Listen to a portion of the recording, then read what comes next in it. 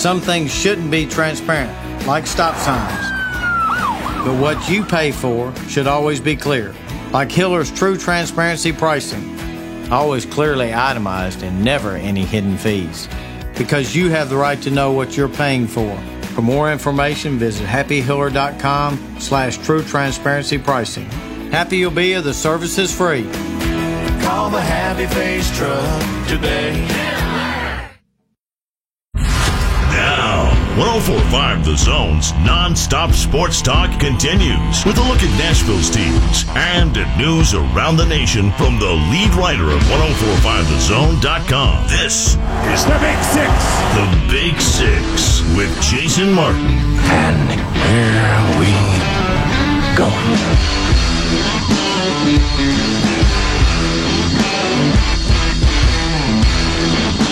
Straight up 6 o'clock by my watch means time for the Big Six here on 104.5 The Zone. Glad to have you with us. As always, I am Jason Martin. You can follow me on Twitter at JMartZone. Well, I was able to not talk about Ohio State for a couple of days, but I knew it would be coming back around. Honestly, I wasn't able to speak about Urban Meyer's statement on Friday, and I'll do that here momentarily as well. Also coming up, I think you're really going to enjoy this. Ryan Glasspiegel, who writes for The Big Lead. He also put out a piece this week about Aziz Ansari for Vulture. But generally, he covers sports media, is going to join me in the next segment. And for a couple of segments, we are going to talk about the state of sports media, what's happening at ESPN with Michelle Beadle leaving Get Up, with all the shows in that New York studio tanking, with Jamel Hill leaving the network, with Jason Witten joining Monday Night Football, with Fox getting Thursday Night Football. There are a ton of things going on in and around sports media right now. Ryan's on the pulse of that, so we're going to spend some extended time talking to him here in a little bit. And you're definitely going to dig that. Our telephone number, by the way, is 615-737-1045. So why, on a day where Teddy Bridgewater gets on a bus that's going to take the Jets to their final preseason game against the Eagles, and then he gets off that bus after saying goodbye to his teammates because he's been traded to the New Orleans Saints, which means Sam Bradford's going to start week 1, which means the Jets might now have the trade capital and draft picks alone to try and lure Khalil Mack away from the Oakland Raiders, something that's been speculated for weeks, but now again there are more assets out there with which the Jets have to play with in this situation. So that's something I could certainly talk about. I could tell you what I've said since the beginning, which is I think Sam Darnold's going to be a perennial Pro Bowler in this league. I think he's a superstar. I thought he was the best player in the draft along with Saquon Barkley. I'd have taken him at 1. No disrespect to Baker Mayfield, other than the disrespect that I don't think he should have been the first pick of the draft. But Zach Smith decided he wanted to go on Twitter today to defend himself. And in the process of trying to defend himself, Zach Smith made himself look even worse than he has at any point. And that's hard to do, considering some of the things that have been levied against Zach Smith, some of the things that also have come out that have been proven about Zach Smith over the last 4 to 6 weeks in particular. Here's a quick rule of thumb. Dirtbag is going to dirtbag, folks. He goes on Twitter and he unleashes. He's out here saying he's threatening to sue Brett McMurphy, that the truth is going to come out, that Courtney is not a victim, that he never, ever beat her. And he doesn't take any ownership, really, for anything that came out in the investigative report. He calls the investigation a sham, the punishment a shame. Urban Meyer was forced to make a statement about it. But the investigative report that came out last week identified, this is from the report, identified a pattern of troubling behavior by Zach Smith.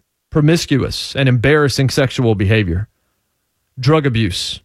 Truancy, which is a word that you don't generally hear unless you're skipping school in 11th grade.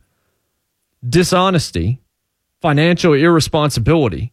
A possible NCAA violation. And a lengthy police investigation into allegations of criminal domestic violence and cyber crimes. Zach claims almost all of it's a lie. He says he made mistakes. He definitely made mistakes. There's no question about that. He goes on Twitter and he makes another mistake. He goes after Brenda Tracy, who was a survivor of sexual assault.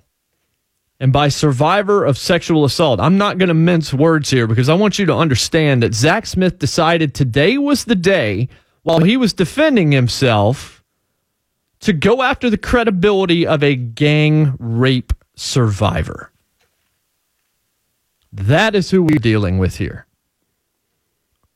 Who else are we dealing with here? We're dealing with somebody that tweets out photos of his children to try and draw sympathy and to try and make anyone feel guilty that would cast aspersions on his past in any regard. Basically saying, you're hurting these innocent kids. Courtney hurt them first, now you're all hurting them. The media is hurting them. How dare you say these things? They go to school and they have to hear about these things. And you know what? That is a fair point. The children that are caught up in these things that they have nothing to do with, that is heartbreaking. And it happens a lot. And I don't think that we always do stop and think about when these scandals break, what those kids have to endure when they go to school. We were all in school once. It can be a cruel place. I imagine it still is. There are bullies, and there are people that talk incessantly at every age and engage in gossip at every age to try and prop themselves up or to feel better about themselves. And I heard a couple of weeks ago, the sticks and stones may break my bones, but words will never hurt me, is a gigantic lie. Because words do hurt, and they stick around, and they rattle around in your brain, and they can affect you for a long time. Words on social media, Zach, can also hurt you, come back to haunt you, and never disappear. I have said this before. I will say it many times throughout the course of this program. Social media, ladies and gentlemen, is not mandatory. I would say it is a much better decision to stay hungry and not to taste your own foot when it isn't required. Just go ahead and skip that meal. Accept it. Maybe you'll get a snack later. Don't put your foot in your mouth. Delete the app from your phone. Put the phone in a drawer. Don't let that destroy you. One person recently in sports media said that social media is a place where you're basically holding your own hand grenade, especially if you're famous. And I was thinking about that analogy, and I thought too many of the people that are on social media, and you always have to be cognizant of this, whether or not you're famous or whether or not you're someone that has 2 followers. Too many people don't realize when they're holding that grenade, it's almost like they're ignorant of what happens when you pull the pin. It's like you pull the pin on the grenade, but you forget to throw it because you don't realize the danger in that 280 characters. But that danger can take you down in a flash and end your career. You have to be extremely careful with the words that you choose because not only do they hurt, they resound and they fire like a gunshot across the country and across the world, echoing and reverberating everywhere. And so Zach Smith goes on a Twitter tirade today, going after Brett McMurphy, going after his ex-wife, going after Ohio State and the president, even going after Urban Meyer. And his mother, who is the daughter of Earl Bruce, came out and did the same thing. Lynn Bruce says this: I'm just wondering where Meyer's mentor, meaning her, Earl Bruce, was in his thinking. Her father. The Earl Bruce I know would be disappointed at best. My father was fiercely loyal. To a fault, I will agree. But he would never compromise his integrity by apologizing to someone who has lied and brought so much damage to her own children and so many others. He would never bow down to anyone if it meant being dishonest. And then later in this same post on Facebook, She says Urban Meyer would have stood up for Zach if he were honest, if he had integrity, if he were truly a Christian. You have got to be kidding me. All of what Zach said makes me believe him less. All he revealed today in the process of trying to defend himself, methinks thou dost protest too much. He reveals he's unhinged. He reveals he's volatile. He reveals to me he may well be dangerous. He reveals he's vindictive. He reveals he's vengeful without any semblance of self-actualization whatsoever. And with every word he writes or speaks, I believe him less. And it just continues to get worse. And Urban Meyer and Ohio State have to be wondering how they can get this to end. The Tom Herman thing comes out because Zach Smith goes ahead and comes out and says, yeah, it was Tom Herman that was with me at the strip club when we were on that high school recruiting visit. There were other high school coaches there. He had said in those text messages that came out in the initial McMurphy report that if he went down, he was taking everybody with him. And here we go. He is trying to take everybody down with him. I don't believe anything that he is saying. If the truth comes out, I don't know when and how. A lot of people say the truth comes out because it's the easiest thing to say when you're trying to defend yourself. I've made mistakes in my life, but being a domestic abuser is not one of them. Says he can't wait to answer every question in court and under oath. This man is a terminal, pathological liar. We know this because we've seen the text message exchanges between him and his wife. And we've seen the exchanges between Shelley Meyer and Courtney Smith. This is not a woman who made up everything. The bruises on the photos that came out did not come out because Shelley went and attacked herself to try and end Zach's career. This is not a giant conspiracy against Zach Smith. The biggest problem with this whole story is that Zach Smith is somehow important in it. He was so important to Urban Meyer because of the relationship to Earl Bruce that Urban Meyer was willing to look the other way no matter what was coming out about him through the years. And there were, again, I read that litany of descriptions of things that we know Zach Smith was involved in. A lot of it not a crime, but also the kind of thing that would get you fired from most college football programs. Because it doesn't have to be illegal to be immoral in a way that your character can't be around young men or shouldn't be around young, impressionable young men. But all Zach Smith proved today was he was unhinged, and we better keep an eye on him. I have no idea what's going to come from this story next. Urban Meyer talked to his team the day after the suspension came down. People tried to ask them questions, and they said all he wanted to talk about was 1-0. I'll bet that's the case. Because through all of this, all Urban Meyer believes is he didn't really do anything wrong. He just wants to get back to coaching football and winning games, because that's what this whole thing has been about from the very beginning for Urban Meyer at Ohio State. And it's what it was always about at Florida. I don't know that that's what it was always about at Utah, but at some point it changed him. But this Twitter tirade, all it's done is made it worse for Zach Smith, who attacks a domestic assault survivor, a sexual assault survivor today, who was basically saying, please don't retweet these photos of this man's children that he's using as a prop to try and draw sympathy and guilt a bunch of people that have done nothing wrong for trying to cover this story. Using your children as a prop to draw sympathy, to try and cast aspersions or point fingers at those that would question an admitted salacious past is as despicable as it gets. And I hope someday he realizes it. And I hope someday he apologizes for it. But it's disgusting even if he were 100% accurate about everything he's saying. And folks, we know he isn't. Up next, Ryan Glasspiegel. Don't miss it. Big 6, 104.5 The Zone. Zone.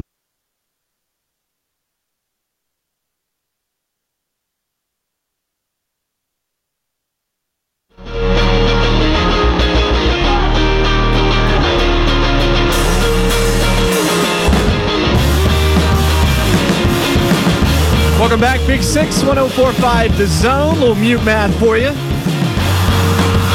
Maybe they're listening if they're in town. Often they are. I'm Jason Martin. I'm on Twitter at JMartZone. Glad to have you with us as always.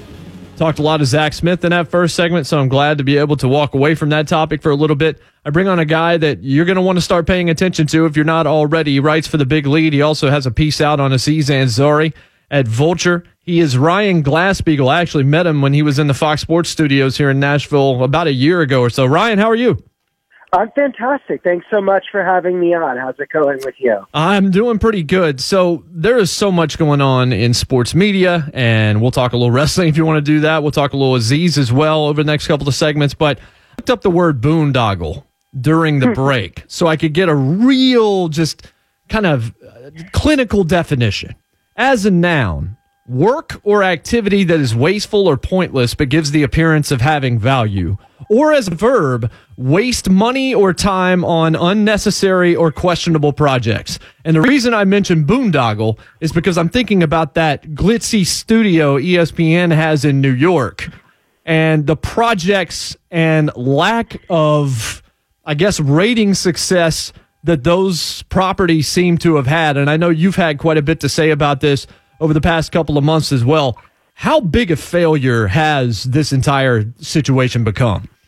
Yeah, I don't think you can look at the New York studio as anything other than a big failure. They did it for four purposes.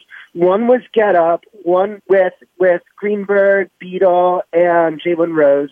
One was High Noon with Bomani Jones and Pablo Torre. One was First Take, and one was NBA Countdown. So Get Up, they have already shortened by an hour, and I assume a lot of your audience probably knows already that they're going to be putting morning Sports Center on from 6 to 7 a.m. Central Time during an hour where Get Up had been, and Michelle Beadle is returning to Los Angeles along with NBA Countdown.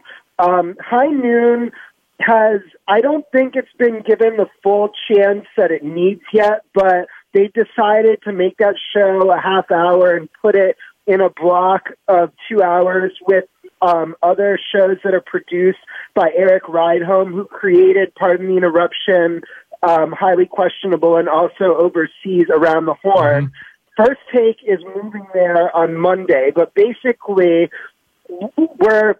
what they thought was going to be 6 hours a day of programming there, now that's chopped down to 4.5, and they probably allocated a lot of that in that studio in the budget to the NBA bumper programming because they have a giant, like, multi-billion-dollar contract with the NBA, and so they probably thought that they could put a lot of the budget for the studio into that, but now that show isn't going to be there. So on one hand, they are closer to a lot of the sponsors that they can try to sell on that studio, but on the other, they're using a lot less than they forecasted. And as you mentioned, Get Up's ratings have been a very profound disappointment for them. And I kind of saw this coming from the beginning because Mike Greenberg is nothing if not milquetoast and vanilla. It's not that he has no talent. It's that nobody's going to go out of their way to watch him. And then when you look at Beadle has become more and more sanctimonious over the years. I liked her back in the day when she was on Sports Nation with Cowherd, and she seemed to be a really, new, fresh voice. But it doesn't feel that way to me anymore. And I've always found Jalen Rose to be incredibly overrated. I felt like from the very beginning that trio didn't make sense. But maybe in a larger context, does it make sense to go with these morning shows over the sports centers that are easier to produce, that just give the highlights? I mean, I would generally just rather watch the Scott Van Pelt show in repeat all morning long than try to tune in to Get Up unless they have some analyst on, which I know they're about to start using some rotating analysts and some very good ones, some guys that I like a whole lot, and maybe that's going to help out. But I think we're starting to see maybe that the Sports Center model isn't quite dead when you compare it to some of these efforts. Well, it was losing ground, but I think that even in its losing ground, there was nothing that they were going to replace it with that people would tune into instead. If you look at all of ESPN's lineup, unless they put First Take in there, which would create another hole, I don't think that there's anything that they could do instead of Sports Center at that time that more people would prefer. It's really kind of, with FS1 having, now I know that they're still way behind ESPN, but when they nab Colin and Skip away from ESPN, it created a lot of holes, and there just aren't enough really captivating talents who can debate and have strong opinions on sports to fill the airwaves on two different networks all day. And so part of it is that the amount of programming was oversaturated, and part of it is you can count, depending on your personal preferences, on one or two hands the people who are talented enough to draw you to a television by themselves. So in the absence of having the personalities, to your point, the ones that they put in probably don't fit that bill, then I think that doing standard Sports Center would have been preferable to what they tried. Now, they're still calling it Get Up, but this is going to be a show now where Greeny is going to be a point guard and other people are going to be chiming in with thoughts. And I think they're going to do a lot more kind of Sports Center-y, straight-up news and highlights than the show has had before. But we'll have to see what the next iteration looks like. I also think that it probably wasn't a great look for Beadle when Laura Rutledge came in and did a really good job, and Mina Kimes came on, and she was really entertaining and seemed to really want to be there. It just never felt like Beadle fit, never felt like she wanted to be there. It just was a bad mix. Another thing that has been certainly talked about over the last year and a half is Jemele Hill. She gets moved off of the 6, which turned out to be a disastrous move for the network to make the 6 a thing in the very beginning. She says it's amicable. She's got other things going on. She's writing for The Undefeated. She's on Highly Questionable. She's doing Levitard shows. She's doing all these various things, and now she's leaving the network completely. And I think I saw that you said on a Sports Media Watch podcast that it feels like ESPN right now is just removing the John Skipper statues one at a time. Just elaborate on that a bit. Yeah, I mean, well, cutting Get Up and taking Beadle off of it. And as you said, Laura Rutledge and Mina Kimes did a great job on there. So did Maria Taylor. Yes. With Beadle and Greenberg together, it felt like having two shooting point guards in the same backcourt. The Milwaukee Bucks tried that with Gary Payton and Sam Cassell, and it didn't work. But with Jemele, yeah, I think that even if Skipper was still there, she might still be leaving at this point, given that the scrutiny on having the personalities discuss politics anywhere, whether it's on their airwaves or even on their own personal social media. The sea change has just shifted so much in the last 2 years, and she doesn't feel comfortable. Like, okay, so for you and I think we grew up, and if we could get like the 6 p.m. Sports Center anchor job, if you told us that when we were 12 or whatever, we would have been like, okay, put that piece of paper in front of me and sign me up. I'll do whatever it takes to have that. Mm-hmm. I don't know that her lifelong goal is the same thing. And to her, she wants to be able to be free to say whatever she wants more than she wants to have the platform that ESPN has. And I think that ESPN realized that as long as she's under their umbrella, even if it is on the outer reaches, she's going to say things that cause them to have questions that they don't want to answer. And so they decided mutually for her to leave and pursue having a production company. And it wouldn't be totally surprising if we see in the next few months, Jemele Hill has a contributor contract for MSNBC or CNN.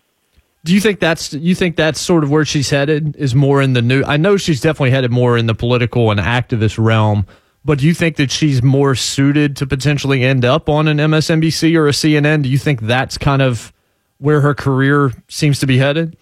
Well, I don't see another sports network for her to go to right now. I mean, it's really, in terms of people who have sports talents who share opinions, it's ESPN and it's FS1. I mean, NBC has Florio and Dan Patrick on their sports network, and it's simulcast of radio shows. But, you know, it's funny because the reason that Jemele Hill and Michael Smith were given SC6 by John Skipper in the first place is that Jeannie Horowitz wanted to hire them to do FS1's morning show that eventually became First Things First with Nick Wright and Chris Carter. He was the person who launched His and Hers, and he wanted them to basically do His and Hers on FS1 leading into Undisputed, leading into Colin Cowherd.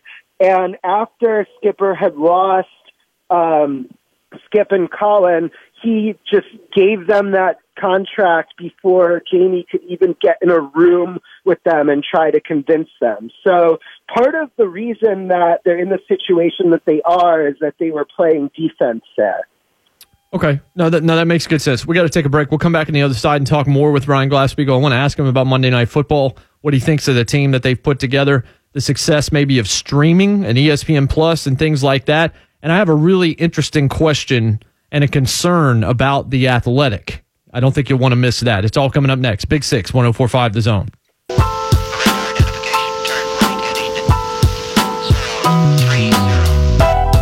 Big Six, 104.5 The Zone. I'm Jason Martin on Twitter at JMartZone. Little Big Egos off of Chronic 2001. Still one of my favorite hip-hop beats of all time. Bringing us back here tonight. Vol Calls coming up next. Then Global Golf Radio and the Neutral Zone, so stick with us tonight. We bring back on Ryan Glasspiegel of the Big Lead to continue our conversation here about sports media. Ryan, I don't know how closely you're paying attention to this, and I don't know whether or not there's a simple answer to the question either, but I've subscribed to The Athletic pretty much from the beginning, and there are a whole lot of really talented writers that have been picked up that, you know, ESPN had to drop in order to buy that studio, and there are a lot of very talented people, and I've felt that my money has been well spent there, and they've just opened up a Nashville vertical and hired some friends of mine to write there. But you got venture capitalists that are propping this thing up. As far as I know, and from every indication that I have either been told or read, they're not making any money. And they continue to just hire and hire and hire and hire, and they're hiring big names. Am I wrong to think that this thing is kind of a bubble? Like, how exactly does The Athletic survive? Like, I continue to look at it and wonder what the long-term future is, because I don't know where the profit's coming from. It could survive conceivably if they are acquired by a bigger media entity that wants to have all of their subscription data. There was a story by Kevin Draper in the New York Times last week that quoted both an exuberant investor and a skeptical industry veteran. And you can, I recommend everybody who's listening to go and search New York Times, The Athletic, and read the two pieces that Draper's written about them.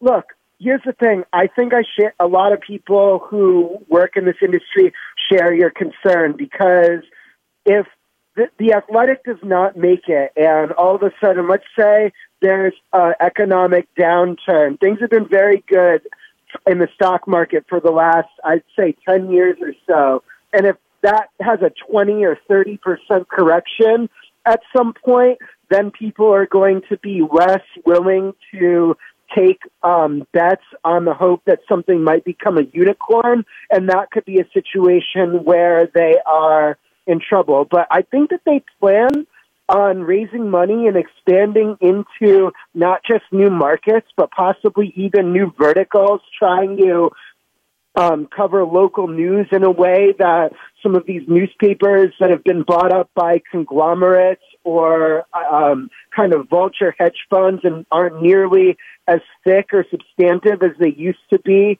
try to capture that market. That's what I think that their goal is. Now, I hope it works, because if it doesn't work and all of this does go belly up and all of the 300 very successful sports writers that they hired all hit the market at one time in a market where there isn't a ton of other jobs, that would be a very big catastrophe that would take, I think, years for people who do what you and I do, me more specifically, to recover from. Yeah, that worries me, because there's so many talented people, and I don't want to see them out of work. I just don't know how it works. But I'll make sure to retweet those articles from the New York Times as well. I want to ask you, with football season on deck, with the NFL starting next week, Monday Night Football, Jason Witten, we're starting to see, look, this guy went straight off the field into one of the biggest jobs that you could possibly have. He didn't work for some Fox affiliate on the West Coast or something like that, learning his craft. He's thrown right into the fire, and he's thrown in with Tessitore, Joe Tessitore, who's a veteran, but he's always sounded like college football to me. And he still sounds like college football to me because I've grown so used to hearing him do it. Now, I think Booger McFarland is a total star. I've thought that. Would just listen to him on the SEC Network over the past few years. But how do you look at the makeup of this Monday Night Football crew? Do you like the way this is set up? If it were me and they went with these three people, then I think I would have put Booger McFarland in the booth instead of on that roaming chair that he's going to be watching from at field level, because doing that would put less pressure on Jason Witten to have a take every play. And I think that there's been some times where he's missed cues in the preseason. It's not a big deal now, but if you get a big game on a Monday night and all of a sudden there's 10 seconds of dead air because he doesn't respond to Tessitore queuing him up, ESPN's going to be made fun of a lot. Now, look, they saw Tony Romo have a lot of success going straight from the field to the booth in last year with CBS. Look, the Dallas Cowboys, every time they play, they get far and away the best ratings of anybody in the league, and that's why they're on in primetime so much. They're not Witten and Romo aren't the only Cowboys announcers. Troy Aikman and Moose Johnston have pretty prominent roles on Fox. So the ESPN, look, is anybody not to not watch the game or even watch the game because of Jason Witten? Probably not, but their choice is going to be scrutinized on more than one occasion, I predict. A larger prediction, not talking about the anthem or anything like that, but what's your expectation for viewership this year across the NFL? We know it was down last year after being down in 2016. Everybody has their own reason for it, some with political agendas, some not. But how do you see it stacking up this year? Adding in Thursday Night Football on Fox, there's football so often on television. Did it peak a few years ago and there's no way to get that back, or do you see a resurgence, or are we going to continue to see a drop-off? How do you see it playing out? Yeah, in addition to the politics, I think they're also missing Peyton Manning, who retired after the 2015 season and was immensely popular and was not as big of a draw as the Cowboys. But after the Cowboys, I think Peyton Manning, regardless of whether he was playing on the Colts or the Broncos, was just the second biggest giant national draw. What they need is for some of these young quarterbacks to be good right away. Baker Mayfield is becoming a star on Hard Knocks. If he's good, and I don't know that he's going to be starting right away or even soon, but if he can even get the Browns to 7-9, then that's going to be a big story. Sam Darnold is going to be starting right away in New York, which is the biggest market, and he's looked promising so far. The Jets just traded his backup away today, so it's his team, and if he's good, that's going to make waves. I don't think that Josh Allen is going to be good right away, but maybe he'll prove me wrong. And then Josh Rosen on the Cardinals, if we can have three of those four be any good, then I think the NFL is going to be in better shape. But I was wrong last year that I thought the ratings would rebound a little, and they went down again. They went down about 20% between 2015 and 2017, Jason. So I don't know whether it's going to plateau, go up, or continue to go down. I just can't forecast it. Yeah, I mean, I guess we'll all find out here in the next several months how it's going to play out. We got about a minute left, and I'm going to have to get you on Squared Circle Radio, our wrestling show, and we'll talk a little bit of WWE. But I know that you wrote for Vulture about Aziz Ansari, where you saw him in person, and just like how his comedy has changed due to the Me Too movement. And I found that, one, a fascinating angle, and two, a fascinating article. Just maybe give the audience a little bit of what you notice, because comedy has to change now, because some of the things that used to be okay now feel like taboo for a lot of comedians. And Aziz was a guy that did push the envelope early and then started doing more family-oriented comedy. But how has he shifted due to Me Too? I would actually say that he hasn't shifted. Now, he got accused by a woman anonymously of making her feel pressured and uncomfortable, and he did not address that in his act. But I thought thematically addressing relationships, addressing race, addressing ethnicity, it would have been pretty similar to before. And if you went to the show not knowing that he had been accused in this movement, however tangentially and however low on the scale of Bad Date to Harvey Weinstein, you wouldn't have known it by going to see him. Okay, well, I'll make sure to tweet out that article. That's really interesting that he didn't really lean into it in any respect. He just kind of kept doing what he was doing. Might be the smartest play, honestly. Don't change it up. Just be more cognizant of everything that's going on. Ryan, I really appreciate you joining us. Hopefully we'll get you on again soon. I had a lot more questions, but time passes really quickly in a 1 hour show. Thanks for making time. Sounds good. Congratulations on the spot, Jason. Best of luck. Appreciate it. That is Ryan Glasspiegel. That dude is getting more and more just airtime everywhere. You can see him at the big leagues. You can read him there. You can read him at Vulture as well. I'll make sure to tweet out that Aziz Ansari piece as well as the New York Times piece on The Athletic that you referenced. We got one more segment. You want to talk about Zach Smith? 615-737-1045. I got more. We'll be right back. Big 6, 1045 The Zone. Do you...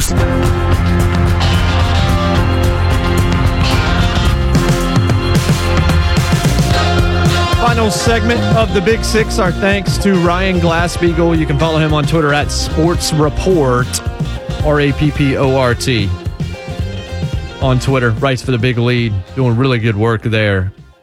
We'll have a stat for you to end today's show. We talked about ESPN there in that conversation. We talked about The Athletic. I did tweet out one of the articles from the New York Times that he referenced. So if you follow me on Twitter at JMartZone, I'm Jason Martin, by the way. You can read that and peruse it and see kind of at least one side of how they see their future. They kind of are hoping to be the Netflix as local newspapers and coverage continue to decline, which I think is fascinating. I just look at a whole lot of hires and not actually turning any kind of profit right now. And I just wonder how it's going to survive. I don't feel the same way about it that I felt about MoviePass necessarily, which somehow is still a thing. We could just do why is it still a thing right now again, and I could talk to you about MoviePass, which my MoviePass annual subscription now entitles me to see 3 movies, I think, a month.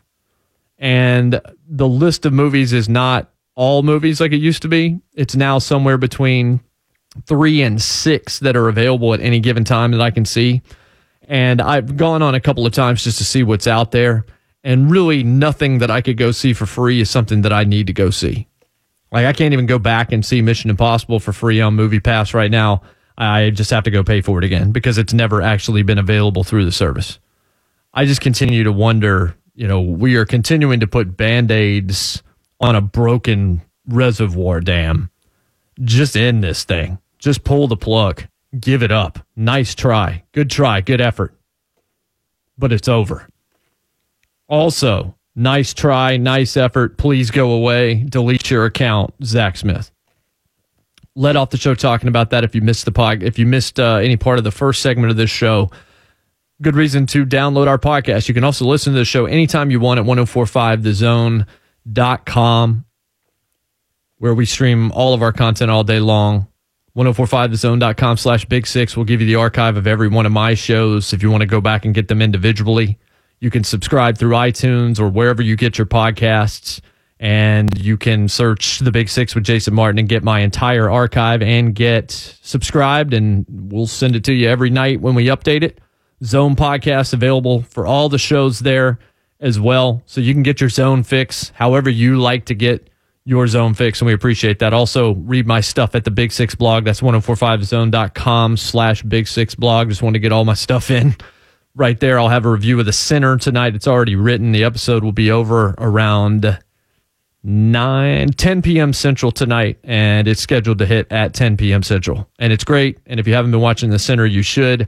I said last show that I was going to give you a list of things that you needed to see. A few people missed that, tweeted me at JMartzone, asked me what that list was, and I basically said Succession is the best new show of 2018. Succession, which is kind of a mixed hybrid of drama and black comedy. Adam McKay, Will Ferrell, both executive producers. Adam McKay, of course, who directed The Big Short based on the great Michael Lewis novel. Big Short may be one of my favorite films of this decade. And if you like The Big Short, kind of the way it was shot, the way it was done, you're going to like Succession.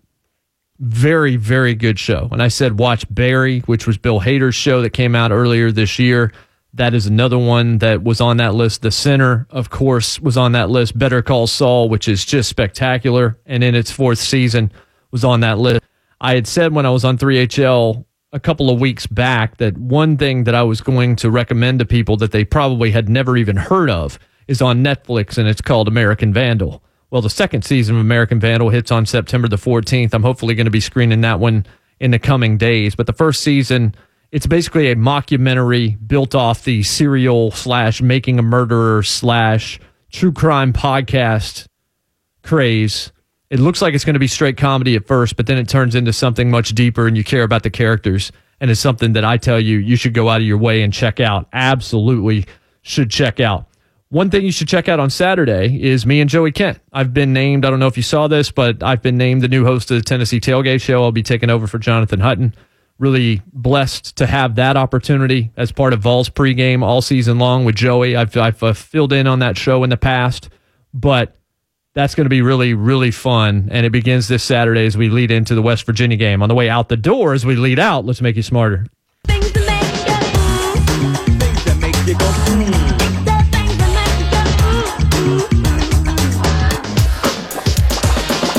Las Vegas Superbook college football playoff title odds. I'm off tomorrow because of Titans football. College football's back. It's the best sport in the world. Alabama 7-4, Clemson 4-1, Georgia, Ohio State 6-1, Michigan somehow 10-1. I don't think that'll work out. Auburn, Washington 15-1, Oklahoma, Wisconsin 20-1, and then it goes on down from there. It's going to be great. College football is back. Titans football tomorrow bumps us. We'll be back on Friday. Clear eyes, full hearts, can't lose. God bless. And good night. Ball calls next.